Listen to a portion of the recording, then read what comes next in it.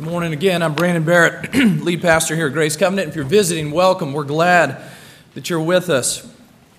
We are in a series on the book of Revelation, so if you'd like to turn there to Revelation chapter 2, we're going to be looking at verses 12 through 17. Revelation is the last book in your Bible, and you'll find that on page 1029 of our Pew Bibles.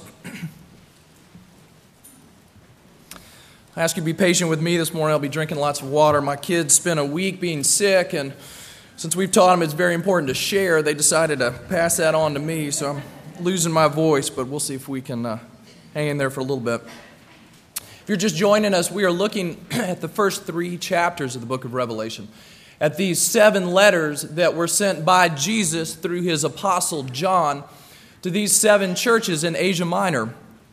And we're looking at them because, like all of Scripture, we think there is something that is very important and very relevant for us as Christ addresses us through these letters as well.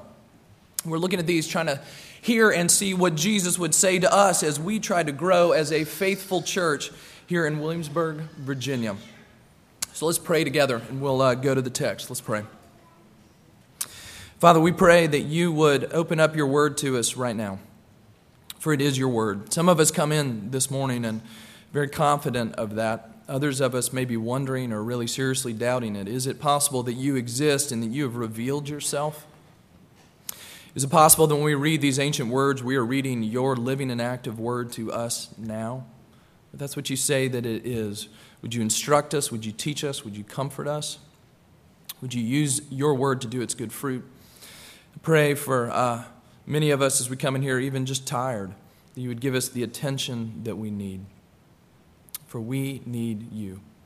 And so it is in the name of Jesus that we pray, asking these things. Amen. Revelation chapter 2, verses 12 through 17. And to the angel of the church in Pergamum write, the words of him who has the sharp two-edged sword. I know where you dwell, where Satan's throne is.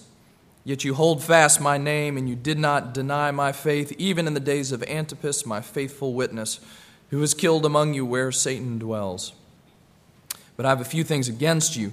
You have some that hold to the teaching of Balaam, who taught Balak to put a stumbling block before the sons of Israel, so that they might eat food sanctified to idols and practice sexual immorality. So also you have some who hold to the teaching of the Nicolaitans. Therefore repent. If not, I will come to you soon and war against them with the sword of my mouth. He who has an ear, let him hear what the Spirit says to the churches. To the one who conquers, I will give some of the hidden manna, and I will give him a white stone with a new name written on the stone that no one knows except the one who receives it. This is the word of the Lord, and it's given to us for our good and for his glory. So to it we turn now. Here's the point of what we're going to see this morning. All of these letters to these various churches address a variety of issues. Here's what we're going to look at this morning and how it relates to us. The fact that being a faithful church, for us to be a faithful church, means that we're to be a church community that is formed around truth, around God's truth, around the truth of Scripture. And we're going to see here in this passage 2 aspects of this truth to which we are called. First, we're going to see that we are called to be committed to the truth of who Christ is. The truth of who Christ is. And secondly, we're going to see that we're called to be committed to the truth of how we are to live as followers of Christ. Those 2 things, the truth of who Christ is and the truth of what it means for us to live faithful lives following him. And then we're going to end where the passage does, thirdly, with what we see here about the power that God gives us to live in this truth. Okay, so first, we're called to be committed to the truth of who Christ is. We see this in verses 12 and 13 as this letter opens up, this letter addressed to this ancient church, this ancient city of Pergamum. Now, there are a couple things that stand out about Pergamum in this day and time. There were a couple things that it was known for. One is that Pergamum was known as a place of learning. it had a very famous library, which at the time was said to have had 200,000 volumes, which made it one of the most elaborate, large, and spectacular libraries in all of the ancient world. In fact, it was said to rival the library of the ancient world, the one in Alexandria in Egypt. In fact, it had gained such prominence. There was a time in Egypt when there was a shortage of papyrus, where people would they would use to make the scrolls for their books, and so they stopped exporting the papyrus, especially to the city of Pergamum, their rival in the world of learning. And so instead, the people in Pergamum invented parchment to write on instead. And our word parchment is derived from the name of Pergamum. It was a place of great learning and renown in the world. And the second thing it was known for, it was a place of absolute pagan domination. It was a center in its area of Asia Minor for the Roman emperor cult, the worship of the emperor. It had a prominent, enormous temple to Zeus. It had temples to other gods, as any town would. But listen to how Jesus evaluates their town. Listen to what he says about it. Jesus says that I know that this town is the throne of Satan, and that you live where Satan dwells. They live in a very dark place. And therefore, it was a place of intense pressure and testing for the Christians who lived there. There would have been strong temptation for them to abandon their faith or to accommodate themselves to the culture that was surrounding them. In particular, the emperor worship that took place would have directly challenged their foundational beliefs as Christians. Because the foundational statement for any good Roman citizen and in the Roman, the cult of the Roman emperor was this: the affirmation that Caesar is Lord. But for these Christians, they were called to hold fast to the name of Christ and proclaim instead that Jesus is Lord. Well, how did they respond? How did they deal with this pressure that was given them in Pergamum? How did they respond to these most basic challenges of their faith? Look at what Jesus says in verse 13 about them. He says, in spite of all this, I know where you live, where Satan dwells. I know the intense pressure that surrounds you. He says this, yet you hold fast my name. In spite of this pressure, they have a firm grip on the name of Jesus, the truth of who Jesus is. They know and declare that Jesus, not Caesar, is Lord. And holding fast to that affirmation, to that truth of who Christ is, would have cost them. It likely would have cost them socially and professionally, and it ran the risk of costing their very lives. You notice here that Jesus pauses to remember Antipas, whom he calls his faithful witness, who was killed because he held fast to Jesus' name. Now, this is the only place in Scripture where Antipas is mentioned. We don't know exactly what he went through. There were church legends that sprang up afterwards about the torture that he went through because he would not name the name of Caesar as Lord.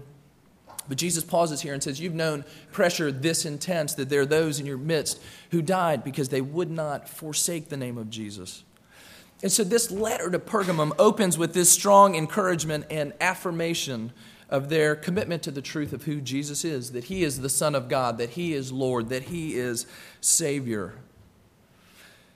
And we also are called to this same commitment.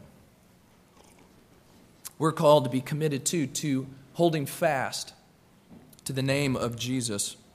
Now, in some places in this world, still, that commitment can lead to death. If you were to look on one of the last few pages of your bulletin, you'd see these prayers that we have every week there that come from the persecuted church around the world. And there are people who lose their lives because they hold fast to the truth of who Christ is. But in our time and place, and here in Williamsburg, the challenges to holding fast to Jesus' name are usually more subtle than that, but significant nonetheless. Maybe it's this: on campus, there's the academic assumption that we can understand the world and we can understand humanity without any reference to God at all. The religious beliefs are private and compartmentalized, and you cannot bring them into your scholarship in any meaningful way. Or the prevailing cultural view that truth is an individual concept. You can believe what you like, but don't try to tell me that my beliefs are wrong. And that might be as simple as a part of speech, as simple as an article like this. Christianity is a way to God versus Christianity is the way to God. See, holding fast to Christ's name, the truth of who He is, might not cost us our lives and our culture, but it may cost us, well, in other ways. It might cost us the A.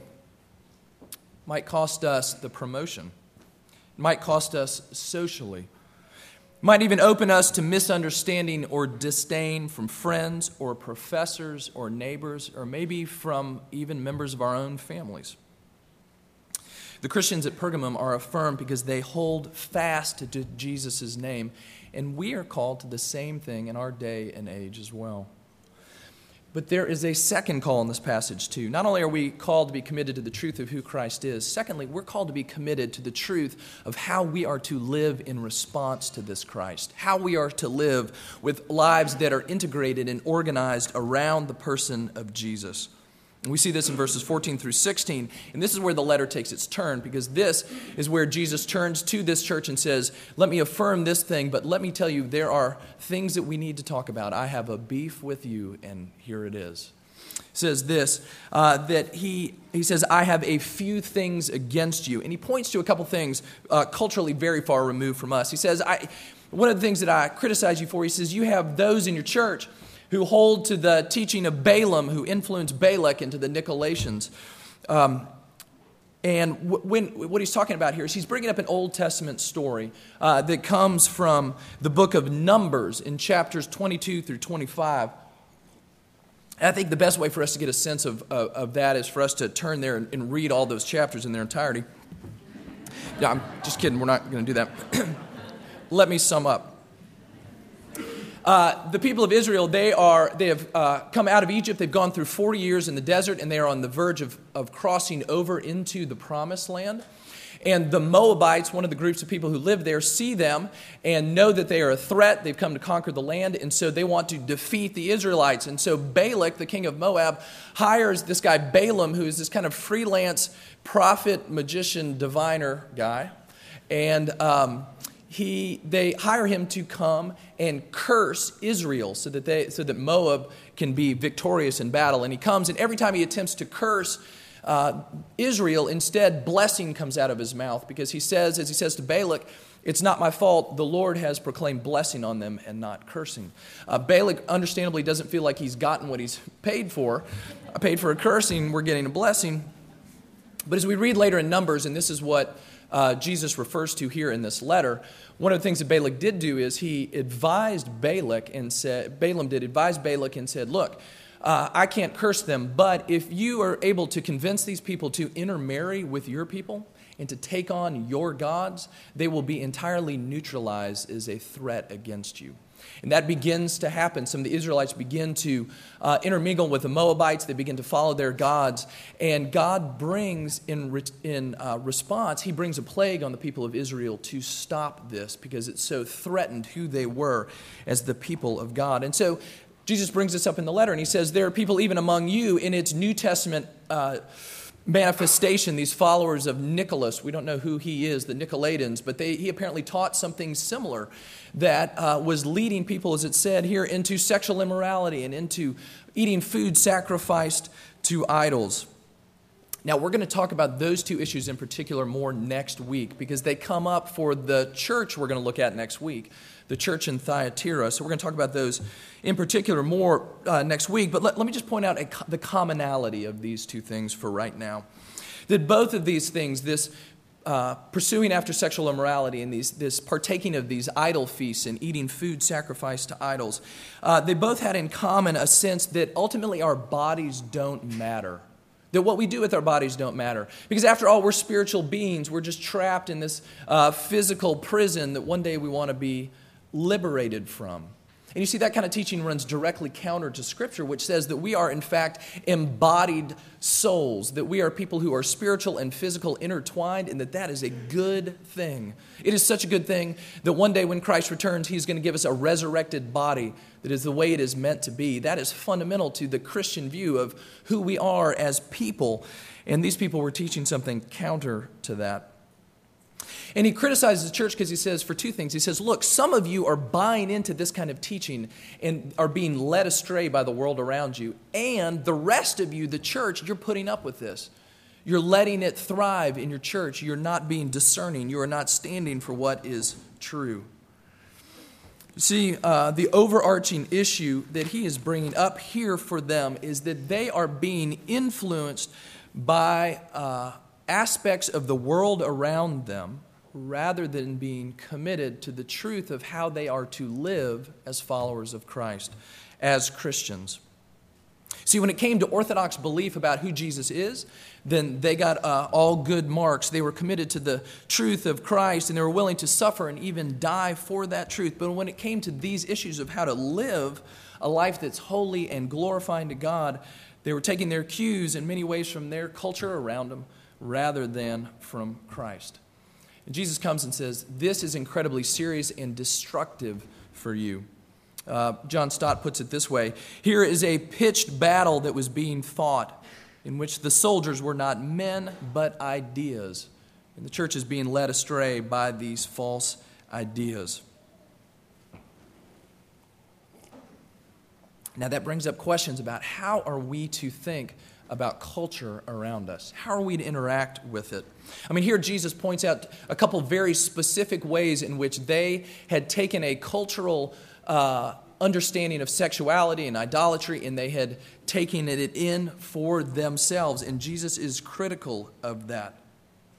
But there is nuance in the way the Bible talks to us about how we are to respond to culture and how we're to interact with it. Because Jesus, he puts his finger on these couple things, and he knows exactly what they are going through. He knows exactly how dark their city is, a city where Satan dwells. But here's what he doesn't say. He doesn't say, and so the best thing for you is to pick up and move someplace safer. He doesn't say, leave this culture. He doesn't say, circle the wagons and keep the culture at bay. Why? Because he knows how enslaved and dark this world is, and because he cares about it. Because the general picture we get in Scripture about our interaction with the world is not withdrawal from the world, but a right engaging of the world where we find ourselves. You may have heard it phrased this way, that we are to be in the world but not of it. And that comes from Jesus' high priestly prayer in John chapter 17, the night before he's killed, when he prays for his disciples and for us who would come after them. And he said this, as he prays, I do not ask that you take them out of the world, but that you keep them from the evil one. They are not of the world, just as I am not of the world. Sanctify them by the truth. Your word is truth. As you sent me into the world, so I have sent them into the world. Do you hear what he's saying? He's saying, God, Father, I'm praying that you will protect my people as they are called to be salt and light in this world. Not that you would take them out of it, not that you would separate them, but that they would be able to fulfill their mission to come and bring life and light and hope to a dark world around them. Paul takes this up in 1 Corinthians chapter 5. Paul has written a previous letter, apparently, to the Corinthians, and said something to them about the influence of sexual immorality in their own church. And there are some in the church who have apparently taken that to mean we need to withdraw from the world. So here's what he says to them. I wrote to you in my letter not to associate with sexually immoral people. Not at all meaning the sexually immoral of this world, or the greedy and swindlers, or idolaters, since then you would need to go out of the world.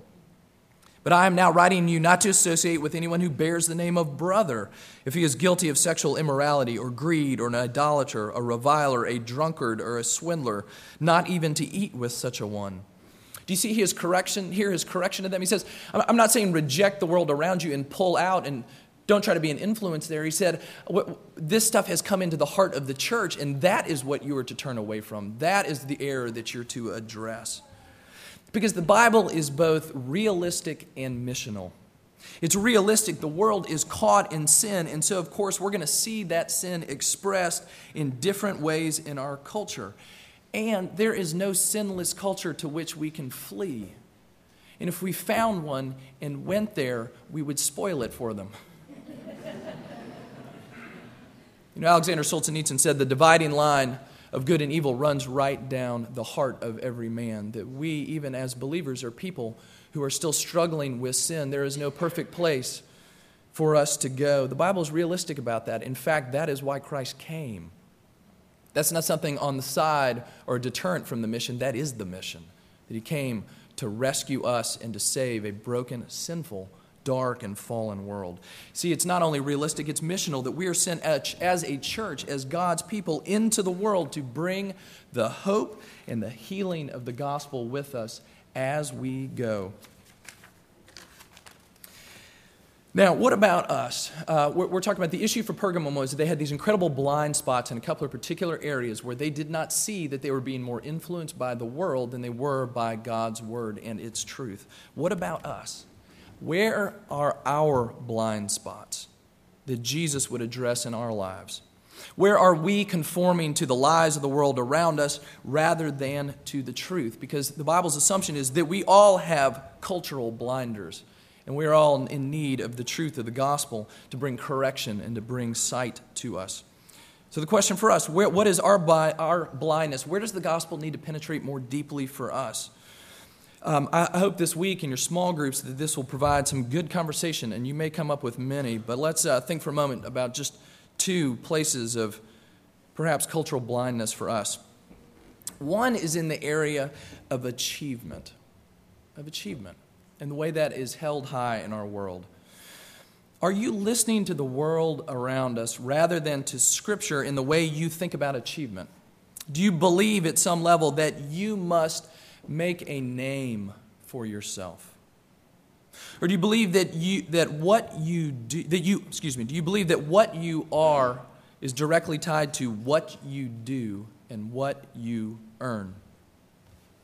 Friday night, Elizabeth and I went to see the movie The Social Network, which many of you may have seen. It's about Mark Zuckerberg, the founder of Facebook. 2003, when he was a sophomore at Harvard, how he came up with this idea of Facebook in conjunction with other people, started this thing that is taking over the world. And the movie is about the birth of Facebook, but also the incredible strife and dissension that came as those who were part of creating it were soon at each other's throats. And one of the things that stood out in this movie is the overriding drive of all of the characters for success, for recognition, for achievement, for making a name for themselves. There's one scene in which Sean Parker, who's the creator of Napster, is in a conversation with Mark Zuckerberg, the creator of Facebook here, and Sean tells Mark about what motivated him as a high school student to create Napster. He said that in high school, there was a girl that he liked that instead of falling for him, fell for one of the football players on the football team. And he said that as he saw that he vowed to himself that he was going to do something big to show that he was somebody. And in his own words, what he decided to do was to take down the music industry. And in many ways, he did. What is it that you look to accomplish for yourself? How about this? Is your GPA the measure of your worth? Or your success or lack of it in raising your children, is that the final verdict on your life? Or do you find yourself, how about this? Do you find yourself more at ease when you're around a group of people who you perceive to be less successful than you are, than you feel when you're around a group of people who are more successful than you are? Or maybe it hits you in exactly the opposite way. You find yourself distancing yourself from people who are less successful than you are. And instead, you find yourself relationally investing in relationships and people who are more successful than you are and who might be able to provide something for you along the way. And would Jesus say to us, "But I have a few things against you. You sacrifice to the idol of achievement." Or what about this? Achievement or comfort. Now, when I mention comfort, I'm not talking about the comfort that we receive from the Holy Spirit, for example, in our struggles, in our difficulty, the comfort that we rightly give each other in times of mourning and struggle, but the longer form of it, the comfortableness. I love this word and everything it represents. Comfort food. There's a comfort inn. Comfortable shoes, a comfortable bed, a comfortable life. Love to be comfortable. But where did we get the idea that God wants us to be comfortable? Where do we read that in the Bible? Joyful? Yes. Thankful? Yes. Encouraged? Yeah. Self-sacrificing? Yes. Worshipful? Devoted? Yes. Comfortable? No. It's not there. In fact, could it be that in a world that is filled with war and strife and hunger and oppression, with darkness and sin, a world dying and in need of a Savior, could it be that maybe we should be profoundly uncomfortable in this life? That would be the correct stance for our hearts. You notice here in this passage that in a couple places Jesus uses wartime imagery. He talks about the sword that comes out of his mouth, which he will use in judgment. He speaks to his faithful followers at the end and talks about conquering. There's war imagery throughout Revelation. There's war imagery throughout Scripture. Because the Bible presents to us that we actually live in the middle of a spiritual war. That's what's going on all around us and through history. It teaches us that there is in fact evil, and it is opposed to God. It teaches us, even as is mentioned here, that there is a personal evil, that there is one known as Satan who is opposed to God and all that he stands for.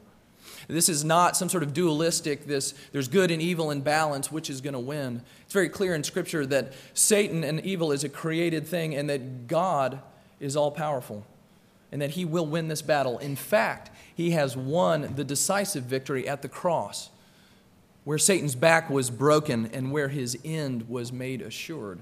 But we also read in Scripture that Satan is still alive and he's still thrashing. And even as believers in Christ, we see the power of sin at work in our own lives. We see it tearing our world apart because Jesus has not come back. You see, he's won the decisive victory, but he has not come back to finish, to wipe everything away, to bring a restoration of all that is good and true. Here's a way of putting it that maybe, an illustration maybe you've heard before. It's like in World War II.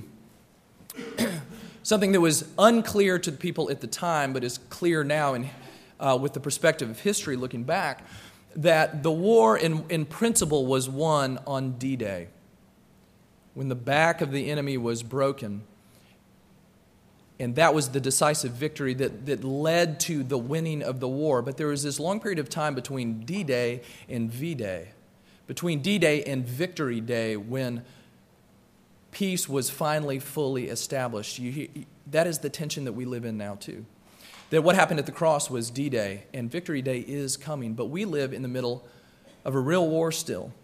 And all those soldiers who made it up the beach in D-Day and into the interior of France still had real bullets that were being shot at them. The Bible says we are in the middle of a spiritual war. And in the middle of war, it is not a time for us to bank our hope on comfort, because that is not where we are. See, we are not called now to live comfortably because the war is still on. Now, how is God maybe calling us beyond our addiction to comfort? Let me give you a couple thoughts. This one from my life. What if God's intention for our home life is not primarily that it be comfortable? And here in my case, what if sharing a home with 4 sinners under the age 6 and under, was never designed to be a comfortable thing? And what if for my children, sharing a home with 2 sinners who are much older and much more skilled in sinning than they are was not a comfortable thing, that it was not meant for our comfort? Maybe it means that God has bigger dreams for us than our comfort, like sharing a home that is filled with grace and forgiveness and godliness and patience and kindness, none of which is born out of comfort. Or maybe in your marriage, Gary Thomas, in a book called The Sacred Marriage, says this: what if God designed marriage to make us holy more than to make us happy? What if our retirement isn't to be about our well-deserved or well-earned rest, but about new opportunities that God has given us to serve God and others in ways that you were just never free to do in the past? What if God has helped you launch your youngest child out into the world as an adult now, not so that you would be an empty nester, but instead so that you can see that there is a room full of infants right down the hall in the nursery, waiting for you to come and to love and to serve them? Or a third grade Sunday school class, or the middle school girls' small group, or a host of other ways that He might be calling you to come and to love and to serve. What if God's preparing you as a college student for a career, not so that you can make a name for yourself and make a good living? Sorry. Not so that you can have a comfortable life, but instead so that you can serve God and serve the world in the sphere of work to which He's calling you. What if He has higher aspirations for your field of work and your career than you do for yourselves?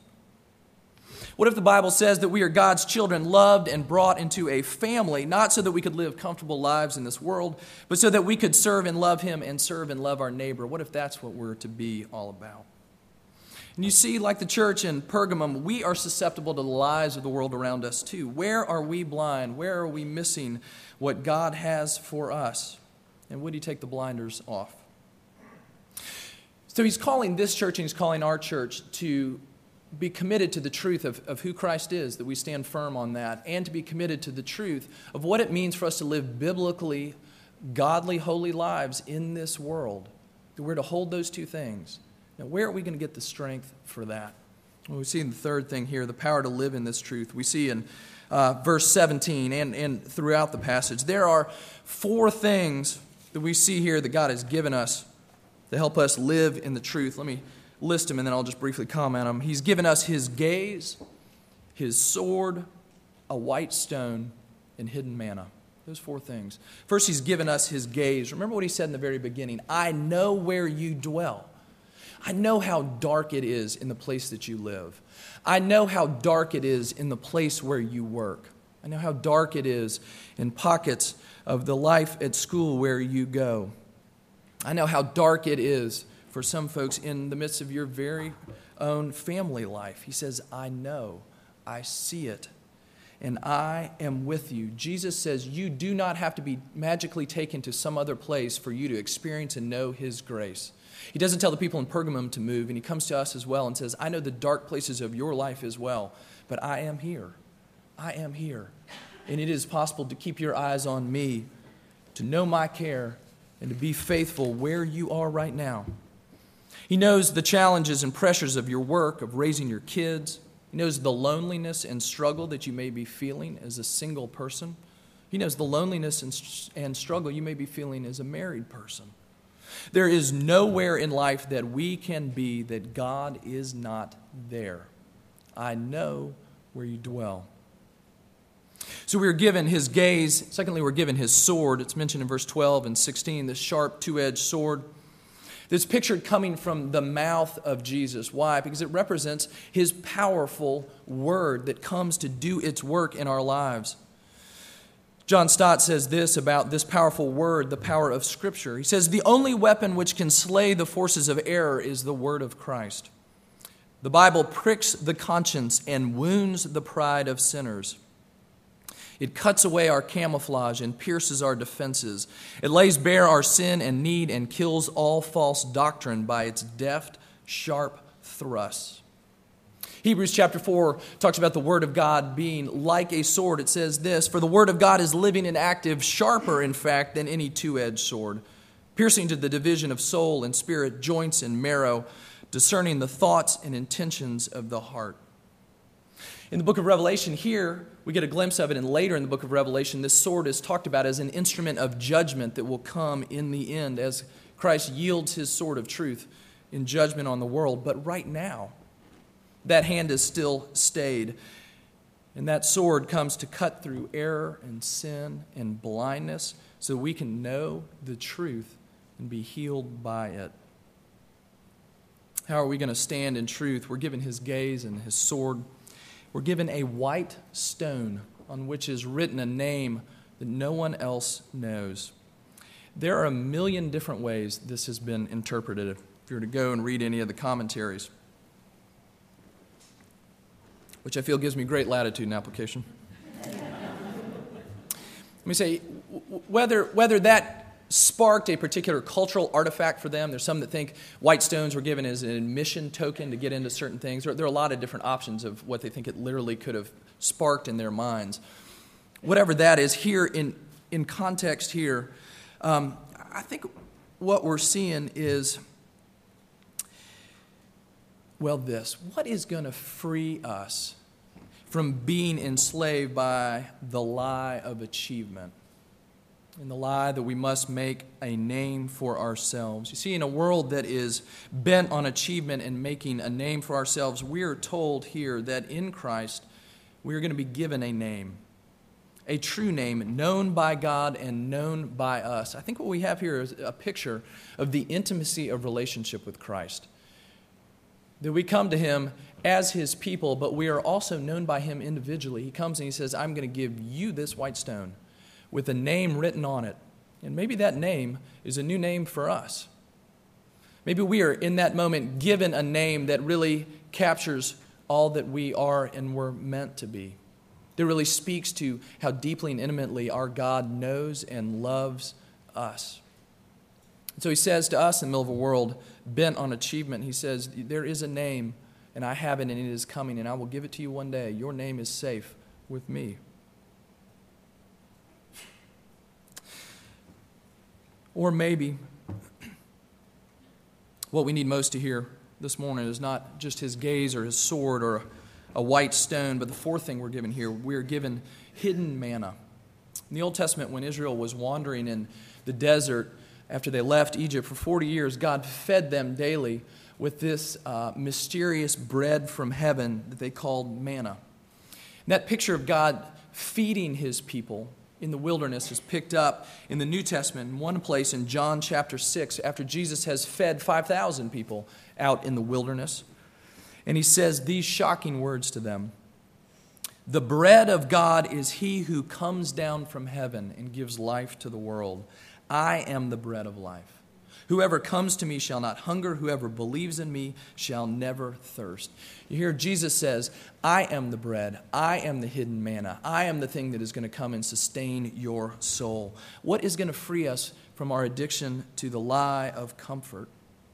From a fruitless life spent pampering and deadening ourselves? What's going to empower us instead to live a life that's dominated by the calling and vision of God, to love God with all our heart and mind and soul and strength, to love our neighbor as ourselves? A life spent in service to God and to others. What is going to give us the strength to do that? Only this, if we find ourselves in each and every moment sustained by Christ Himself.